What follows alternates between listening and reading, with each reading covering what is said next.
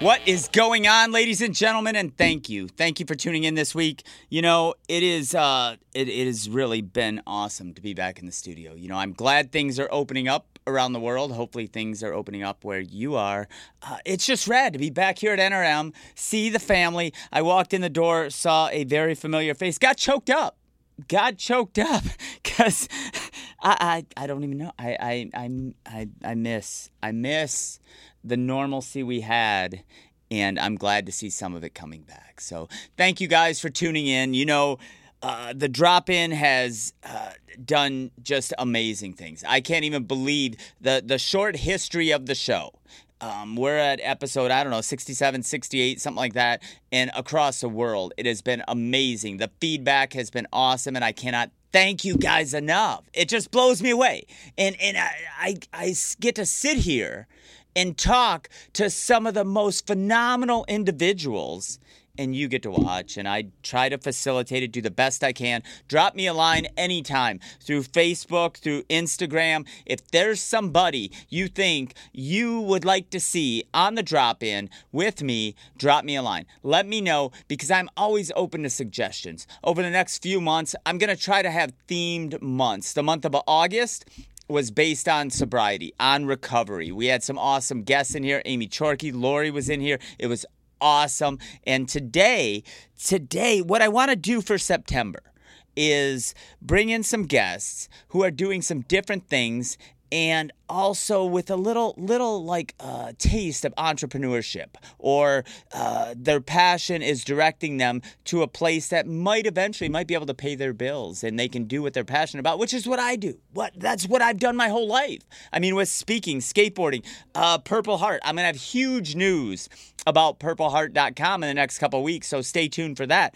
But without too much more, because we always run out of time, I want to introduce you guys to a wonderful friend of mine. We met in college, and we've seen each other, I'll tell you, about a year ago. We were both at a show, and it was hilarious because Sam I Am was playing at Smalls, and there was a handful of people there who were like, the last time we saw these guys was, 92? And we were probably all at the same show. It was hilarious, and it was awesome, but I saw Sarah there. So here you guys go. Thank you, drop-in audience, and I want to introduce you guys to my friend Sarah Kuretzky. What's going on? Hey, Garold, you have like a beautiful speaking voice on the air. I was just like blown away by that just now. It was super cool. Oh, well, thank you. I get very fired up because I'm passionate about what I do here, you know, and I'm excited, and I never want to appear to mail it in. No, you're right on all the time. You are stoked about what you're doing, and I love that. Definitely. So how's your day going? We'll start there because we have beautiful weather here. Amazing weather. We're getting ready to move into the cold season, which I love October personally. I do. October's the best. Football season is my favorite season. Yeah. So even though we will not be having real football this year like normal, but my day was pretty cool. I'm a teacher also, so I'm teaching online, which is like a whole different world than what I do. Like I tell my students all the time, because I do experiential education, which I know we're going to talk about a little bit later, but like I'm facilitating where I'm usually having kids like having to like physically help each other with touching, and now doing it online, trying to do it is like it's a huge learning curve for me. And like, I don't know, I get really bad like Zoom fatigue from it. So, you know, I'm just trying, like, I'm like always tell my kids, I'm like, you got to get outside and get grounded, like put your bare feet on the grass. And I'm trying to get them to do different things like that, just so that they're not just stuck in front of the computer for 8-10 hours a day. So yeah, it was all right. You know, got to hang out with my daughter who's 13 and, you know, did a little bit with her. So, you know, overall, it's a good day. I'll get to work out when I'm done here. So. Cool. Well, thank you again for taking the time to come down and visit with us. You know, you brought up grounding, and it's funny because I was cutting my mom's grass, and I told her, I said, you know, I like that you sit out here and watch me cut the grass, and, you know, we shoot the breeze, and I'm emptying the bag, and she brought up grounding. She's like, I don't want to sound like sort of corny, but I like just sitting here and having my feet on the ground. It makes me feel good, and I 100% agree. It's super important. Like, there's so much benefit to having your feet on the grass and on the ground. Like, it gives you so much more energy than you would have if you're walking on the grass in shoes. It's a huge thing.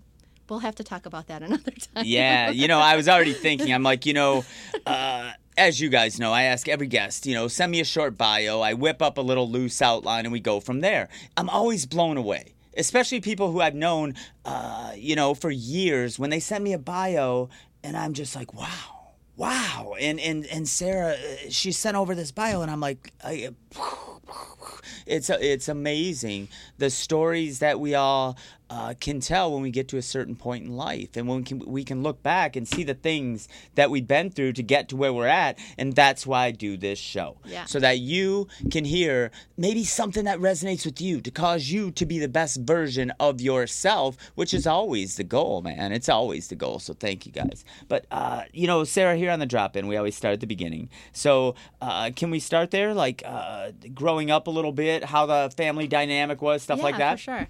So I grew up in a pretty affluent neighborhood in Detroit. It's called West Bloomfield, if anyone knows it. My parents have been married 50. I think this is going to be their 53rd anniversary, so it's pretty cool.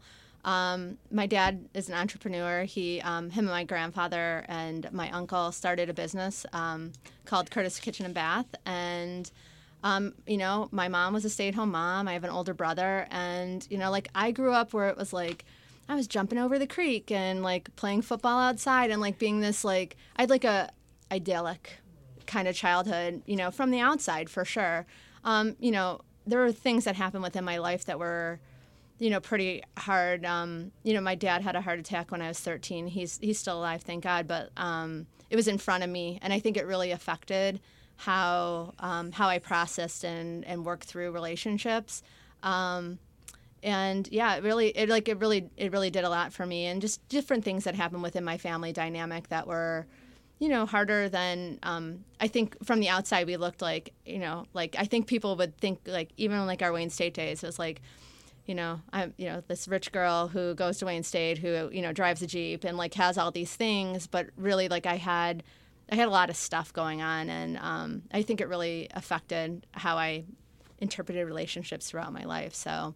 Well, it was interesting, when you were talking a little bit in the document you sent over about your high school years, because school wasn't easy for me. I had to try to get C's, and it was like, I graduated with a low 2.3 or something. I graduated with a 2.3. Yeah. and it was a struggle to get there, though. Yeah. And so I was like, wow, that was me, And then we met at Wayne State. Yes. And from the commonality of music and skateboarding and punk rock and that kind of a thing, how did you get involved with that crowd? So when I was 13 years old, my friend Chris Riley, hopefully you're listening, Chris, still talk to him. He made me a mixtape, which is so 80s, right? So he made me this mixtape from the college radio station at Oakland Community College, which was a great radio station. And it was all these bands that I had never heard of before. And, Bitchin' Camaro was one song. When I was 13, I was like, yes, this is my anthem. Right? I don't have a car, I'm 13. So, skate punk ended up being kind of my thing for a little bit. And then it just kind of evolved, just realizing that regardless of what my family had, I felt like I wasn't, I felt like I was an outsider in some ways, and so I hung out with kids who didn't have the same background that I had, who had, families that were divorced, or, parents who had alcoholism, or they were, not they weren't living with their families anymore, and those became my people. And I don't know if it was partly I had that tendency that I wanted to save everyone, but it just it made me feel like I was home more than anything else. And I used to manage Squealy's skate shop, and I was just into that. It felt like this is where I should be, rather than taking the path where most of the people from my high school took. And it just resonated with me, and that's what I did. And, the struggle that you talked about, school was hard. I've done some public speaking about, I have dyslexia and did not find out until I was a senior in high school. And, it was I could try really hard and get a D, or I could do nothing and get a D. So I'm going to do nothing and have fun. So that was my high school, and I got into Wayne by literally talking my way in. I had a 1.7 going into my senior year, and I was like, this is why you should take me, and they did. So that's how that all ended up. I ended up there. But Yeah, I started hanging out in Detroit probably when I was like 15, 16 years old, and like regularly, and hanging out with kids who were homeless, and it just, I don't know why I was so drawn to it, but I was definitely felt more at home there than I felt like it in my own home. Maybe it's something, because similar for me, I started going to Detroit about 16. When I got a license, I could go to St. Andrews and see shows and things like that. But it was like I was starting to meet different people with a common interest. And for me, it started with a skateboard. You know, I started skateboarding at, 11, 12 years old. And then punk rock came with that. And I remember the days sitting on my cousin's bed and talking to my cousin in California. And he's like, oh, you're riding a skateboard? You ever heard of the Dead Kennedys? And I'm like, no. I have not. But then I'm at the record exchange going, this looks good, this looks good. And then it started, Yes. it started there. And, you just have these unlimited things. That looks cool. This art looks cool, whatever. And there were so few people at that time that if you saw somebody wearing a pair of Vans or somebody with a Black Flag shirt on, it was like an instant connection. Absolutely. And that's something I think, and I talk about it often with on the show and with my friends, that it's something that's a little bit lost now because you can go to the mall and buy that stuff and you don't have to search it out, where if somebody had a Gorilla Biscuits sweatshirt on, you knew they might have contacted the band to get it. Yes. Like you weren't going to go to a store and get that sweatshirt. For sure. And it was an instant connection. Yeah, for sure. And I think it's so funny you mentioned that, like, Black Flag, like Loosen Up was my first album that I ever bought when I went to Record Exchange. So that's super funny. But yeah, like that was it. Like I remember seeing like photos from England and like people wearing Doc Martens, and I'm like, you can't get Doc Martens anywhere in Detroit. Like finally, like Nowhere Leather started carrying on, but before that, like I went to Windsor to get my first pair of Doc Martens, or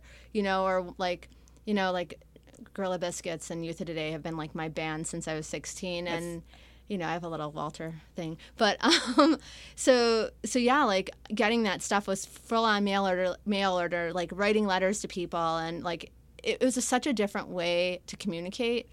It's a lost art. It's sort of sad, but well, it's sort of, if you think about it, sometimes like the current way of technology, I know I still get geeked out. Like if, like Chris Miller, legendary pro skateboarder, if I put up a picture and Chris Miller likes it on Instagram, I'll screenshot that. Like that's like a highlight of my day, For sure.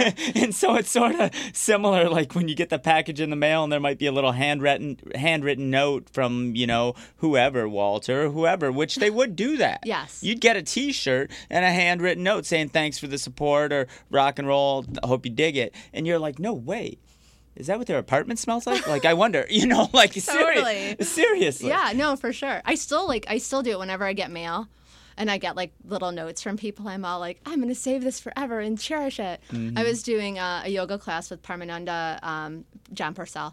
And in the background, I had a Gorilla Biscuits mask, like a Halloween mask. And he's like, Sarah, is that a Gorilla Biscuits mask? I'm like, yeah. I'm like I got all like geeked out. I mean, it's like someone who I talk to, and I'm like getting all like, eh. Yeah.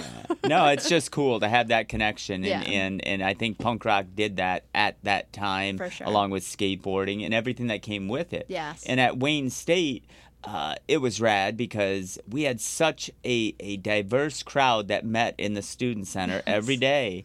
And I mean, we had John Bunkley from Gangster Fun sitting there shooting the breeze with us. Chris Rahano, who's in Chicago doing movies now. Amy Chorkey, who has been on this show. All these amazing people. Sarah there. I mean, these amazing people. And we would have some pretty deep conversations and then a card game and go skate or whatever. Yes. It was such a cool time to be alive. It was. And I actually, when I was teaching today, I asked my students to bring in shirts like that had a historical meaning for them, a T-shirt that had a historical meaning. And when I thought about it first, I was going to do a band shirt, but then as you see, I'm wearing my Cass Corridor shirt. Yeah. So living down there, being down there, it was, and I explained to them, like, it was such a special time in Detroit. I feel like I'm going to get misty talking about it, but it really was. It was such a special time, like, just being around so many diverse people with similar interests, but they still diverse. Like, the ska kids were cool with the punk kids, and the punk kids were cool with the straight edge kids, and like the hardcore kids, like it was like we were all cool with each other. The skate kids were all good. I always thought it was interesting, and I don't know if it's not even on what we were supposed to talk about, but like I think it was interesting though, like, Amy and I, there weren't a lot of females who hung out in that scene. And I always thought that was kind of an interesting thing for me and dynamic of how I've like kind of navigated through life. And I think we've talked about that before, like personally, like, being a female who worked at a skate shop who could put a deck together relatively quickly was way different than like a girlfriend. It's funny because my mom brought that up about Chorky, about Amy Chorky, when my mom watched the show, and she was like, that was so cool. I didn't know a lot of the stuff about you both. Right. And she's like, one thing about your relationship with Amy is it was never like you were friends with a girl. Like, she was like just one, like, not that she was one of the dudes, but it wasn't like, it was a different, I don't know if there's a way you can explain it. There was never anything romantic or anything like that, but we would drive to school together every day or hang out at the student center, and it was, it's tough to explain. Yeah, I don't know if anyone's even getting this. It was just my own personal tangent. Sorry. Yeah, but it's true. It's very true. You had, even at 655, like this legendary house where everybody lived, I don't remember girls living there. There were girls that lived there. I don't remember. Just like one or two, but that was always the thing. Like Scott DeGregorus, he would always be like Sarah's sister status. So like, no one messed with me because I was a sister. I was not to be messed with in that way. But you're right. It was a very, very cool time. So what happened? Did you graduate from Wayne State? I did. Okay. Yes. Where did you go from where did life take you from there? Okay. So I got my Bachelor's of Fine Arts at Wayne, and then I wanted to go to grad school because I kind of didn't know what I was going to do. And my parents really wanted me to become a teacher. I had been working at like summer camps and doing different kind of things like that. And I didn't really want to be a teacher, but my parents were like, the only way we're going to help you is if you go into education. I hope my parents aren't watching. I feel like they're going to get pissed at me. But anyway, I love you, Mom and Dad. I appreciate everything you've done. But like, so I ended up going to the School of the Art Institute of Chicago and got my master's in art with a teaching certificate, and which was rad. Like it at the time, it was the #1 grad school for art in the country, and like for me, that was a huge, like, I needed those accolades to be like, I'm good enough. I got in here. Like I remember feeling like that. Like, see, I've made it. I can get in here. I'm a good enough artist. I'm good enough at this. And so I had a really cool experience. I taught in Chicago for almost 9 years. I taught elementary in Chicago as K through 8, and then high school. I was still showing once in a while. And then I really got tired of showing. It was like I kind of equated it to making my own art and teaching art as to being like a mail carrier and then going for a walk after work. Like, it was really hard for me to have the energy to make art. So I wasn't really doing it, and I wasn't so passionate about it anymore. But while I was doing it, like, I loved teaching and I loved the kids. I realized I really liked working with high school older students than I did younger students. I started a skateboard club at one of the high schools I worked at, and it was pretty cool. I mean, Chicago's a great place. It's also, if you're not living in the city, I'd rather live in Detroit, in the suburbs. Like, it's not a place I'd want to stay. I met my ex-husband in Chicago, and I have 3 kids, and my son Jacob was born there. And my dad gave Steve an opportunity to work with my family business here, and that's what we ended up back here. But I did some cool stuff. I actually saw Sam I Am. I saw Sam I Am in Chicago, and Blink-182 opened for them, which I always think is a funny thing. But yeah, I was doing really cool stuff. I was doing stuff at the museum. I was doing stuff for the School of the Art Institute. I was really lucky that I always I feel like I'm personable in some way or something. I don't know, but I don't have a hard time finding work if I need work. And so I was always able to find something. But I always felt like something was missing. Like it wasn't really what I was meant to do, but I was doing it because everyone else wanted me to. And so I was never super passionate about anything that I was doing. I mean, I think I got my BFA, first of all, again, going back to being dyslexic, like I didn't know how to express myself in words. And I even said that too, like, I'm not a very good writer. I'm like getting my 3rd master's degree. I'm fine. But like, I've never been able to do that. And so I found that I could do it in my art or photo, you know, and that was kind of my thing. But then I just lost the passion for it. Like I wasn't interested in doing digital photography. And if you're not interested in doing digital photography, there's really not a whole lot you can do anymore. Yeah, it's interesting time for photographers because I was having a discussion, you know, about a month ago, and in like 06, 07, a gentleman named Greg Fidel, who you know, he was shooting some photos when I was at the top of my game for covers of magazines or whatever, and I'd be like, how much does this stuff cost? And he's like, you know, $10,000. I have these slaves and these flashes and this camera, and it was like 10 megapixels. Like it was the top of the line. Right. And now your phone is like, you know, 5 megapixels. Right. Or, you know, you can take a picture with your phone. It looks top of the line from 10 years ago or 15 years ago. And so being a photographer, you really have to I don't even know, like break the classic mold or be Ansel Adams. I don't know what it is that would set you apart from the everyday person who has a cool eye. Right, you can't do what I was doing. I mean, and I wasn't even into like regular photography. I was totally into alternative processes and like painting into it but like it just not it.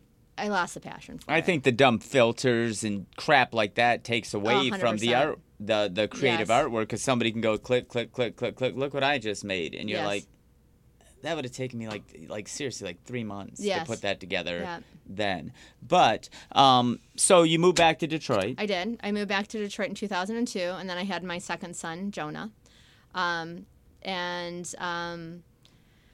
it was dark times. That was a dark time in my life. I had a really hard time. Turning 30 for me was rough. So I had Jacob, who was like awesome, but he was a tough toddler.